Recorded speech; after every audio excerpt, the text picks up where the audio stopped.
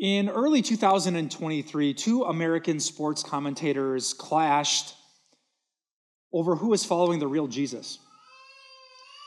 On the one side was former NFL coach and Super Bowl champion, now NFL commentator Tony Dungy. Maybe you've heard of him. And the other side was sports writer and USA Today columnist Nancy Armour. The online dispute started when Tony Dungy apparently tweeted something that he later found out not to be true. I believe it was in the camp of some comment about gender or transgenderism. He found out that he'd shared something that wasn't factual, and he said, as a Christian, that was not okay.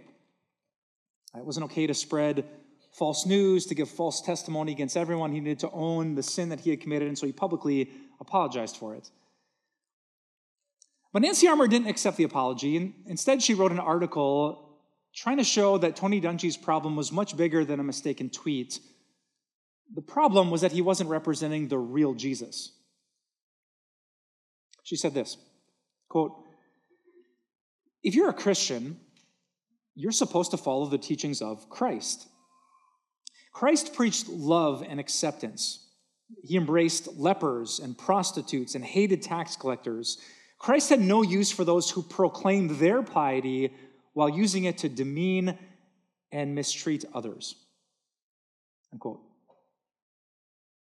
Tony and Nancy held and still hold two very different positions on a very important moral issue of our day. But if you'd ask them, why do you hold this or why do you hold that, both of them would say, Jesus. Have you noticed this at all?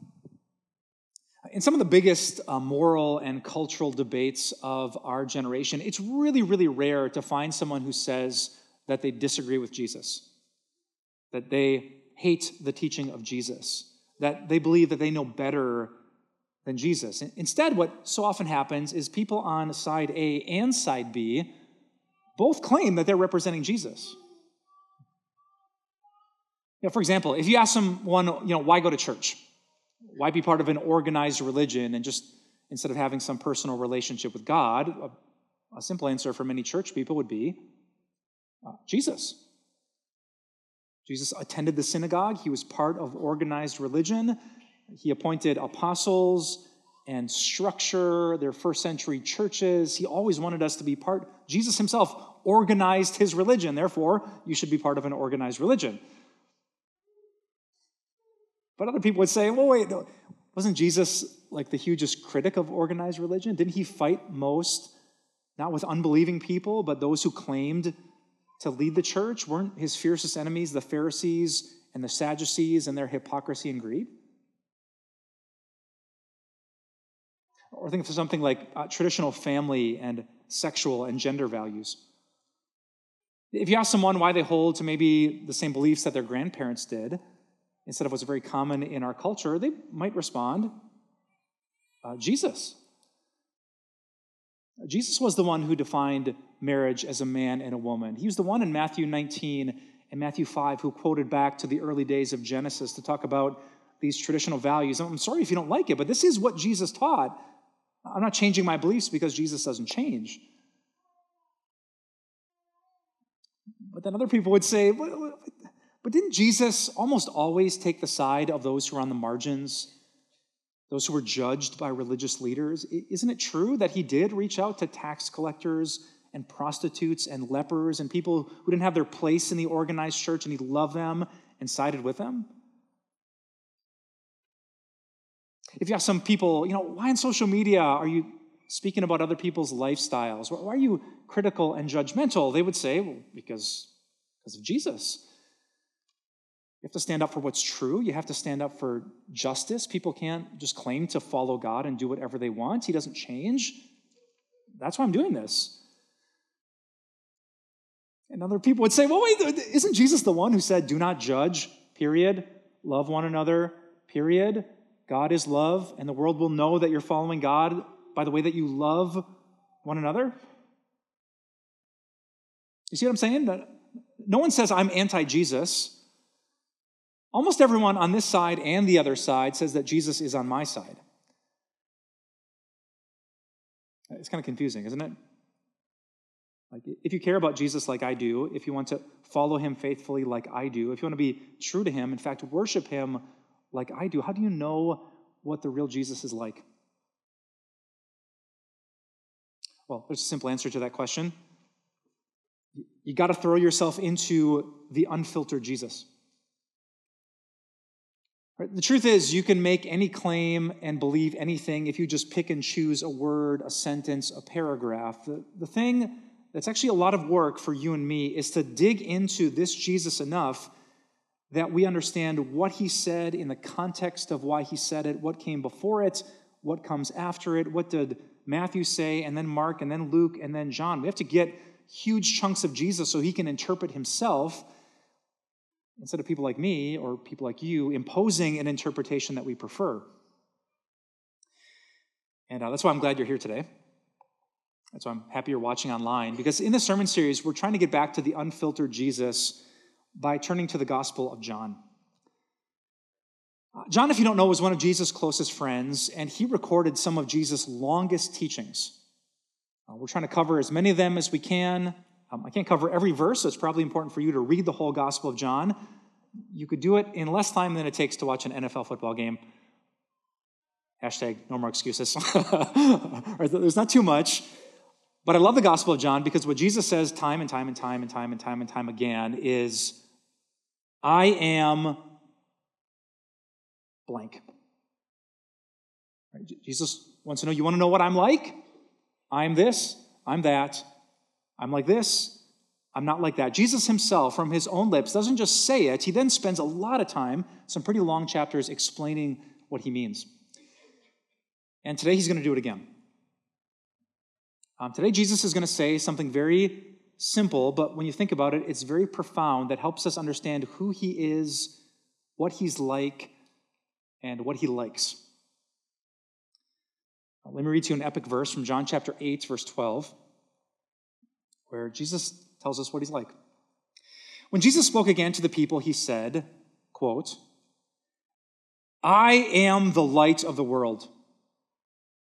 Whoever follows me will never walk in darkness, but will have the light of life. Unquote. Jesus said he is the light. And you can learn a lot about what Jesus is like if you think kind of deeply about what light is and what light does. So I did some research for you. I typed into a Bible search engine the words light and dark and darkness and related terms, and I find out there were 398 separate Bible passages from cover to cover that use that imagery. I had a chance just last week to read every one of them, and what I found out was pretty cool, that when the Bible speaks about light and darkness, the 5 principal meanings of that metaphor fit into the acronym LIGHT.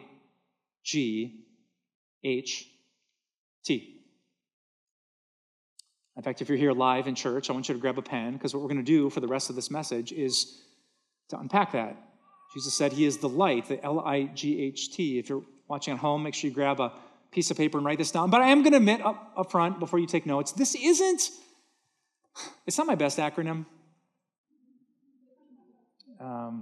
There's going to be one time or maybe 2 times where you put the pen down, you're like, come on. That's like, if there's an award for the best acronym of the year, the acronemies or something, I probably wouldn't have to prepare a speech. I wouldn't be winning any awards. So I get it, but here's my goal, that when you get in the car after church or when this program is done, that you could turn to a person next to you and ask them, what's the LIGHT? And even if I have to stretch a little bit, I'm hoping that you remember these 5 things about Jesus and what he meant when he claimed to be the light of the world. All right, grab a pen. Let's jump in and write the first one down. The L in LIGHT stands for life. Light, both in the Bible and in nature, is connected to life. If you're in the light, you have life. If you're in the darkness, that's connected to death. If you remember your 5th grade science class and photosynthesis, that should make sense, right? How many of you have plants in your home? Just curious. Hands nice and high. How many of you store those plants in the darkest room of your house? You kill all the plants, sir, yes. Well, you're going to learn a lot today. Right, well, why? Well, because the way that plants work through photosynthesis is that life happens, they grow, they survive by receiving the sunlight. Now, Jesus is saying the same thing spiritually. And he's actually saying something very big. Did you notice his words? He didn't just say, I'm light, but I am the light, the definitive, not just light of my family or light of my community or light of my ethnicity. I am the light of the world. It's a huge, controversial, pretty exclusive claim. Jesus says if you want to have life with God, if you want to have eternal life in heaven, there's only one way to get it, and it's through me. If you thought, just trying your best to be a decent person gives you life with God, nope. If you think like many people that just believing something or having faith in some higher power will give you life with God, he says, no. Well, just be religious and devout, whatever your religion is. Unfiltered, Jesus says, no. I'm not one path up the mountain to the light of heaven. I am the light of the whole world. Whoever follows me, he says, will never walk in darkness, but will have the light of life. Some people think that Jesus was accepting of everyone's beliefs, and this passage is proof that he was not. He made huge claims that he was the only way to the Father because he is the light of the world. But before you kind of get offended by Jesus and walk away, notice what he said. I am the light of the world, and whoever follows me will have the light of life. I love that phrase, whoever. Did you know that most world religions that billions of people follow today would not be able to say that? Most religions say whoever is fairly good will have the light of life. Whoever has shown noticeable improvement from their past will have the light of life. Whoever keeps these 10 commandments or these 5 pillars or these 8 principles, whoever's fixed their karma, balanced out the right or the wrong. The world religions say you better be doing good and you better be doing a lot of it. You better avoid the bad or else all of you are in trouble. But Jesus does not say that. He's the only religious founder who says whoever. You got some stuff in your past? Okay. Whoever follows me will have the light of life. You got a rap sheet? Does the local judge or cop know your name? Have you been through a divorce? Is there addiction in your past? Are you struggling with some moral issue, some sin that you keep going back to that maybe you went back to just in the last week? Well, thank God. Jesus does not say whoever is good, or whoever's better, or whoever has grown in the last year. He just says, and I quote, whoever follows me will never walk in darkness, but will have the light of life. Yes, Jesus is exclusive, but he is also amazing. He is offering you, despite your past, despite your present struggles, he's offering you free of charge, no strings attached, the light of his love, which leads you into life with God. You could run from him, but he's offering you, despite all of your flaws, light and life. So that's the L. Grab your pen for number 2, because the L-I-G-H-T, the I stands for I see. All right, this is a little bit of a stretch, right? You're like, that's unimpressive. Don't you have time to work on this, Pastor? I was going to put illumination, but that felt like a big word. But this is really the simple concept, right? If the lights are on, I see. If it's really dark, I don't.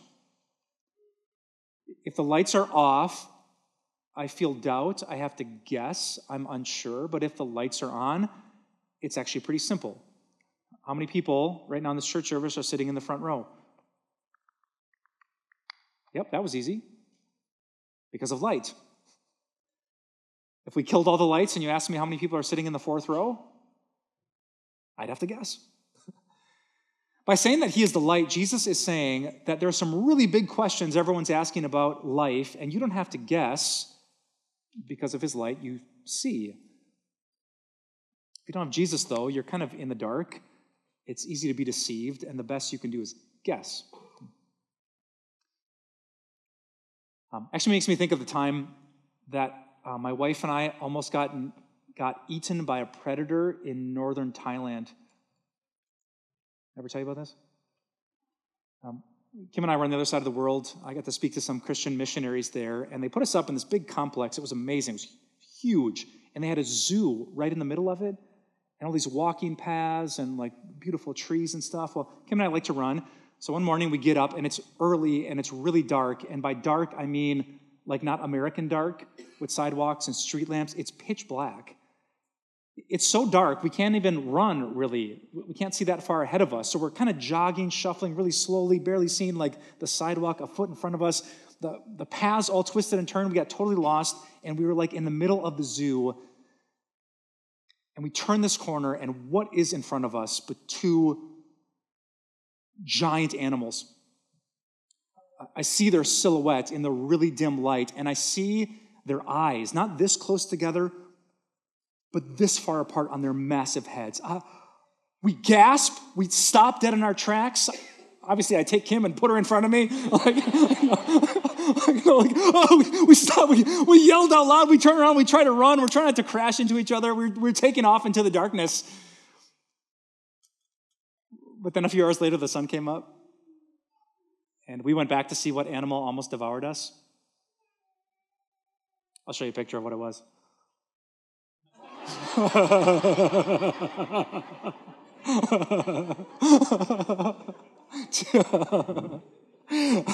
I ran for my life from two giant shrubbery bunnies. Yes.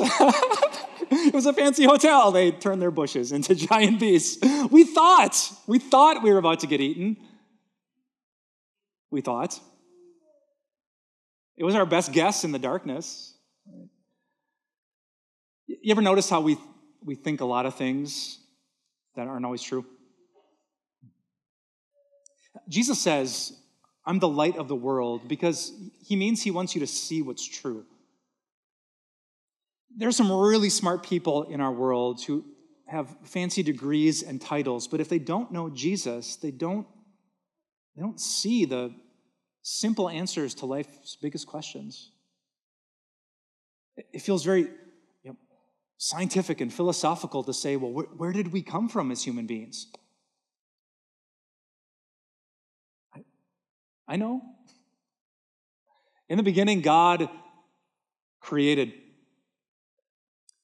He knit us together in our mother's wombs. We are not accidents of evolution. We are intentionally created by a loving Father. Much like a mother and father, the overflow of their love leads to a child. The overflow of God's love led to you. You're not an accident without purpose. You're part of the family of humans that God made. But what happens after death? That great mystery no one knows. I know. I know a guy who died and then he came back to tell us about it. He said that whoever believes in him will live even though they die. Our back pain and our anxiety, our relational struggles, death and mourning is over. We immediately go to paradise to see the face of God. I know. Well, how do you get right with God? How do you know you're on the good side of the divine? Yeah, in the back, you again? Yes. Yeah. Well, Jesus told me it's actually very simple. Whoever believes in him will not perish but have eternal life. Well, what's the purpose of life? What does God want me to do? It's such a mystery. No, it's not. God doesn't care if you work here or there. He just cares that you love people wherever you are. So stay here. Sell your house. Apply for this job. Apply for that one. God doesn't care. He just cares that you love him and love people wherever you are. These things that keep us up at night, that philosophers debate. Jesus says, if you follow me, you will never walk in darkness. You will see the truth of life, death, your past, your present, and your future. What a beautiful, confident thing, not to stumble around and shuffle in the dark, but to know who you are, to know where you're going, to not fear life or death, because God's word is a lamp for our feet and a light for our path. So we covered the L, Then the I. Let's jump to the G. G stands for growth.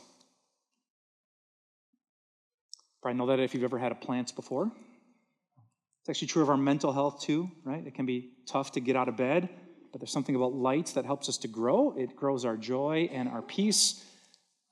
I forgot this about photosynthesis, but I believe light is soaked into a plant cell. It grows to the point where it divides, which stretches out the stem and the leaves and produces fruit. And so when Jesus is saying here, I'm the light, he's saying that if you want to grow spiritually, if you want more love in your life or peace with God or patience when things are just not going according to your plan, well, the simple answer is the light of Jesus. That's why we're so infatuated here at our church with this book. So I love seeing your faces here in church every Sunday because even though it doesn't glow, there's light and growth in this word. And every time you go home and start your day or end your day or interrupt your day, actually your phone does glow if you have a Bible app. So it's like, here's how spiritual growth happens. Right? So if you're just praying, God, give me peace, give me patience, those are great prayers. His answer is going to be to grow you through the photosynthesis of the soul that comes from this book.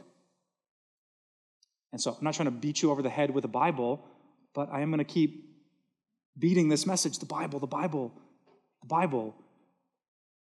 You're not going to grow 50 feet in a day like an oak tree. It's going to be bit by bit, but exposure to the light of this word is going to grow you to be more and more like Jesus. Makes me think of this young man who just started coming to our church. I was really excited to sit down and chat with him for the very first time because I quickly found out from his family that they simply could not understand how his life had changed for Jesus. I remember talking to his sister. I was standing right there just last Sunday, and she just shook her head with joy and said, I cannot believe this is my brother. His beliefs changed. His behavior changed. He's a totally different human being. And so I sat down with him, and he's telling me about all these changes and all these changes he wants to make for God. And I was curious, so I asked him the question, do you read the Bible at all? And you want to guess what he said? Yep. He had just gotten into this habit, which he called his holy hour. So every morning, he would get up, he would grab his Bible, maybe he'd turn on a sermon on YouTube, he'd get out his notebook. You learn better if you take notes, he said to me. Yep. And he told me that for 60 minutes every day, he just soaks in the light of God's truth. And I'm listening to this guy like, dang, I should do that. Who would have thought? Explosive growth is connected to a really faithful, really solid habit of God's word. So let that be an encouragement from Jesus today. If you just want more spiritual fruits, if you're struggling with joy or peace in the midst of all these uncertain things in your life, what if instead of sitting, waiting, worrying, you spent the first 60 minutes or 30 minutes or 15 minutes or 5 minutes letting the light of this truth grow your heart and grow your faith? L-I-G. That brings us to the H. The H is the hard part because the H in this acronym stands for harsh. You know this about light. If you've been in the darkness for a while, light is harsh. When I was in middle school, I'm not sure if this is true for you, I could sleep past lunch. Anyone else have that spiritual gift? So eventually my mom would be like, lunch is getting cold. You'd have to, bust open the door and whip open the curtains. And if you've been in the dark, light, despite all of its warmth and beauty, is painful. You want to hide from it.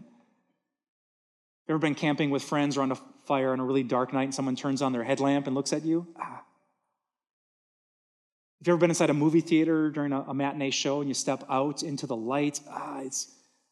Eventually it's beautiful, but the first moment, if you've been in the darkness, is painful. I remember, in fact, when I was in high school, I thought it would be cool if I would wear clothes from Abercrombie & Fitch. And I always remember, the dressing rooms at Abercrombie & Fitch, the lights were really, really dim. And I would try on their clothes and think, dang, I look good. And then I get home with the same clothes, and I'd turn on the bathroom, and I'm like, oh, wow, what happened? Right? Light exposes things. Light shows something as it really is with all of its flaws, and Jesus is the light, which means when his truth and his word shines brightly on you, you can't hide. It exposes, it judges, and that's why some people hate Jesus. Actually, in the Gospel of John, chapter 3, look at what it says. Just verses after the God so loved the world passage. John adds, "This is the verdict. Light has come into the world, but people love darkness instead of light because their deeds were evil. Everyone who does evil hates the light and will not come into the light for fear that their deeds will be exposed." Man, Jesus' light is crazy bright. And if you love your darkness, you will hate this Jesus. Jesus isn't accepting excuses. He's not turning down the lumens on his truth. If you come to Jesus, if you read his word, if you do life with people who love the word of Jesus, if you come to a church that loves the word of Jesus, it will expose you. It won't just accept you as you are. It will show you what's wrong, judge it, and ask you to change it. It's really important. I'll be candid with you. This is the very, very hard part about Christianity. Jesus is God, and you're not. Right? That means if we find something in that book that doesn't line up with your life, we're not changing the book. We're asking you to change. Right? There's no update on the New Testament. There's no modernizing Jesus' morals. He's God, he's timeless, and he's always right. Right? And that will expose you. You will feel judged in sermons and services and conversations because that's what light does. If there's some part of your lifestyle that you're keeping in the dark for yourself, Jesus will shine his truth on it, and it will be painful. You'll want to run back inside, hide under the covers, get away from this harsh, judgmental light. For example, if you're a dad who acts very religious and brings the kids to church, but the kids see behind the scenes that you are very unlike our Heavenly Father, that you threaten and you control and you use anger and you're verbally abusive, like Jesus, he hates that. The greatest misuse of God's name is not someone dropping Jesus' name like a swear word. It's someone who claims to follow Jesus, but behind the scenes, they're nothing like Jesus. If you think that we're going to accept your lifestyle because it's natural for you, it's just in your heart and you didn't choose it, what? If you're a sinner, why would we trust your heart? Why would I follow mine? There's not perfection within us. We're a fallen human race. We can't trust our instinct. I feel it, therefore it's good. That is such unbiblical logic. And the light of Jesus' teaching will shine brightly on you. It will call you to repent, change, suffer whatever you have to faithfully follow the teachings of Jesus. If you think that just because you're religious and go to church, you can be a jerk to other people, you can jump online and post whatever you want because you're right. And the Bible says you can know every last scripture in the whole book, but if you don't have love, it's nothing to God. It's not impressive to him. He doesn't just care about Bible jeopardy. He cares about people who behave like Jesus. Right? And so there will be times when you absolutely will be judged by Jesus. And 99% of the time, the way that you will be judged is through Jesus' faithful people. Foolish people who love darkness and hate the light run from Jesus' people who are holding an open book that beams light. And I'll put it out there. Will you run from it because it's painful? Eventually, my experience is that your eyes adjust, you come to trust God, and even if it's hard, you enjoy the warmth and the light and the growth and the ability to see. But some people never get that far. They run from it because they think God's job is just to say yes to everything they want. That's not true. It's not true. There's one Lord. It's not the person you saw when you were brushing your teeth today. It's Jesus. He's right. Sometimes we are wrong. He's the light. And sometimes the light is bright.